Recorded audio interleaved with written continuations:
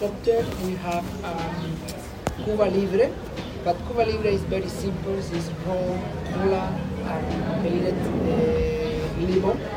And appear in the last one, mojito.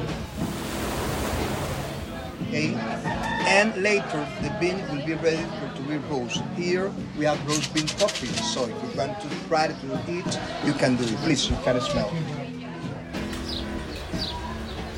This is not a luxury vacation. This is a survival adventure.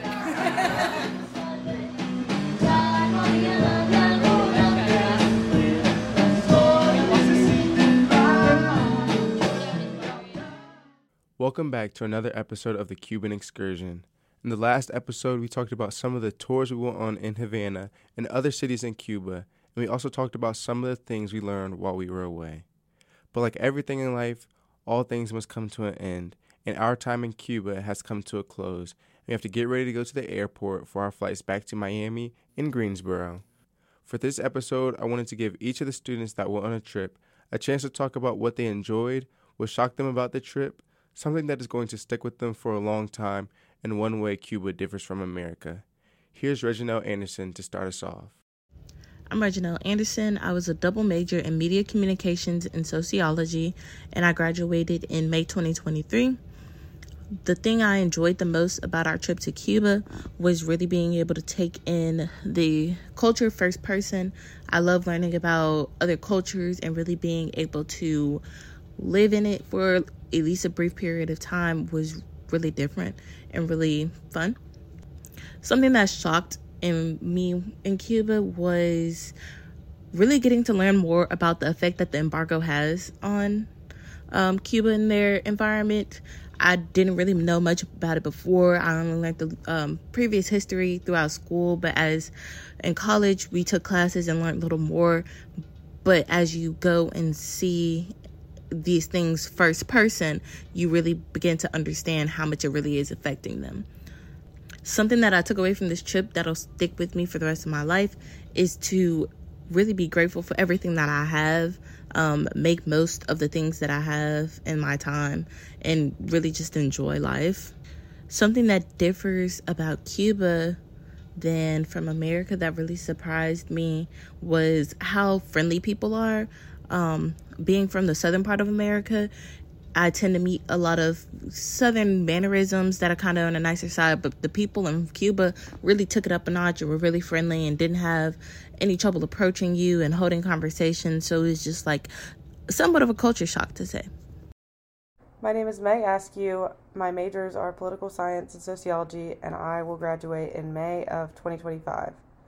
The part of the Cuba trip that I enjoyed the most was snorkeling in the Caribbean. It was super cool. We went out on a catamaran and we got to hang out on the beach. Something that opened my eyes about how things are in Cuba is like when we walked around at night and it didn't feel like scary.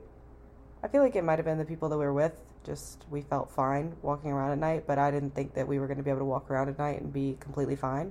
Something that I took away from the trip that'll probably stick with me for a long time was the experience of getting to meet people like Sylvia and all the other people that worked with Sylvia, and getting to learn how to do things like make mojitos and all the different things that we learned about when we went to all the historical sites. It was just really eye-opening to realize how different things there are because of the embargo, and also how different it could be if America lifted the embargo. And then a way that Cuba differs from America that surprised me. I don't think there was anything that necessarily surprised me, but something that American opinion about Cuba differs from how Cuba actually is like every time that I talk to somebody about going to Cuba, they were like, oh my gosh, all the cars are like 1950s cars or whatever, when that's just not the case. I saw like a 2023 Prius in the streets of Havana.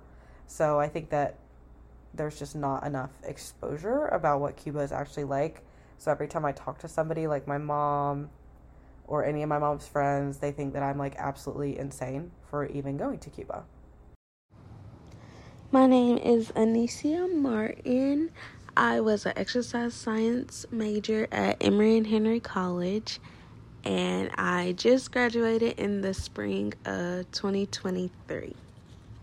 while on this Cuba trip, the thing I enjoyed the most was how different the culture was there compared to here in the U.S.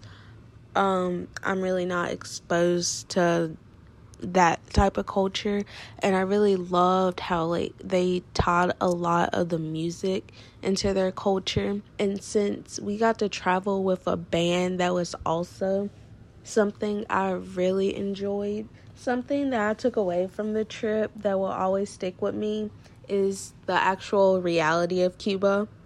I remember in 7th grade learning about Cuba, and most of the time it was very, I want to say, negative.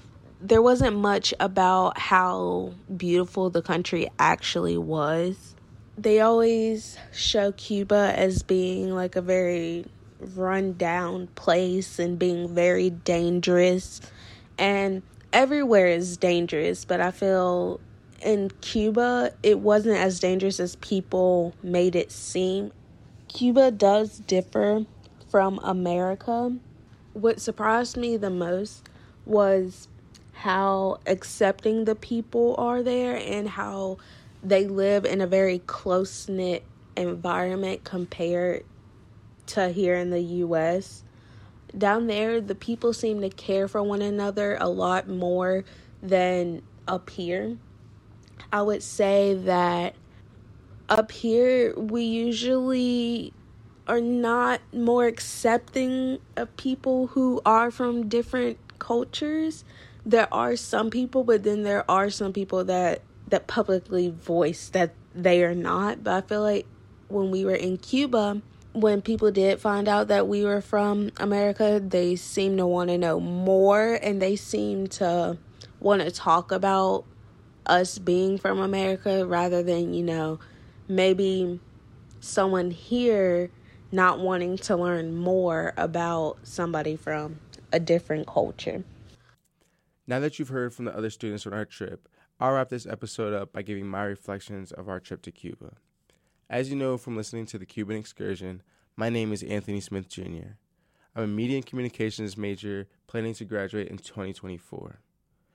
Like Meg, the thing I enjoyed most about the trip was snorkeling. It was something I've always wanted to try because of the pictures and videos I've seen growing up, so being able to snorkel for the first time in another country made the experience 10 times better. And like Anicia, something that shocked me about this trip was how kind all the people were and how safe the country was. Cuba has some of the nicest individuals you will ever meet, and as an African American, I believe that I had some different experiences than the other men on the trip when it came to interacting with people from the country. As a matter of fact, when we were staying in Trinidad, we had a rooftop restaurant on the house that I was staying in. And one day on Mother's Day, when I was walking out my room, one of the cooks from upstairs saw me coming out and told me to follow him. And I didn't know where he was taking me because we had left that building, but he was taking me to the streets and we're walking through the residential areas. And eventually we ended up at his family's house. And he introduced me to his mother and his aunts so I could tell them Felicidad Mama, which translates to Happy Mother's Day. One thing that will stick with me for perhaps the rest of my life is the outlook on life that the Cuban people have. While in Cuba, some members of our group were taken aback by the living conditions that the Cubans had and how hard it must be for them to enjoy a comfortable life. But it wasn't the living conditions that stood out and struck me. It was the joy and happiness you saw in everybody's face day to day. And it made me think about how in America, we sometimes get so caught up in what we lack and what we don't have instead of taking the time to appreciate what we do have. And everyone in Cuba made the best of what it was that they had with a smile on their face instead of complaining and worrying about what they didn't. Finally, one way that Cuba differs from America to me was how close-knit all the communities and people seemed to be. While in Cuba, everyone seemed to know each other and help each other out with whatever someone else may have needed. In the markets, while we were shopping, if you were at a stand that didn't have what you were looking for, the person running that stand would take you to somebody else's stand so that you could find what you wanted and somebody else could make a sale when that person originally could not. This differed from in America, where it seems as though money rules and everyone is trying to get their hands on as much as possible without worrying about how the person next to them is doing. And with that, Unfortunately, we have officially come to the conclusion of the Cuban excursion. I truly hope that you have enjoyed each episode and learned something worthwhile in every single one. My wish is that our experiences have given you a new outlook on Cuban culture and perhaps put some consideration in your mind to one day travel there yourself. Before we go, I would like to thank Emory Henry College and the International Studies program for allowing students to take the trip to Cuba, Colibri Travel and Tours, and our wonderful tour guide Sylvia and her team for making the trip informational as well as fun and exciting, the Amigo Band for traveling with us and allowing for their music to be used in the intro of each episode as well as in episode 2 of the Cuban excursion, and Dr. Finney in the Media and Communications Department for assisting in the creation of this podcast. Finally, I would like to thank you for joining us as we relived a wonderful 10 days in Cuba. I'm Anthony Smith Jr., saying hasta la vista.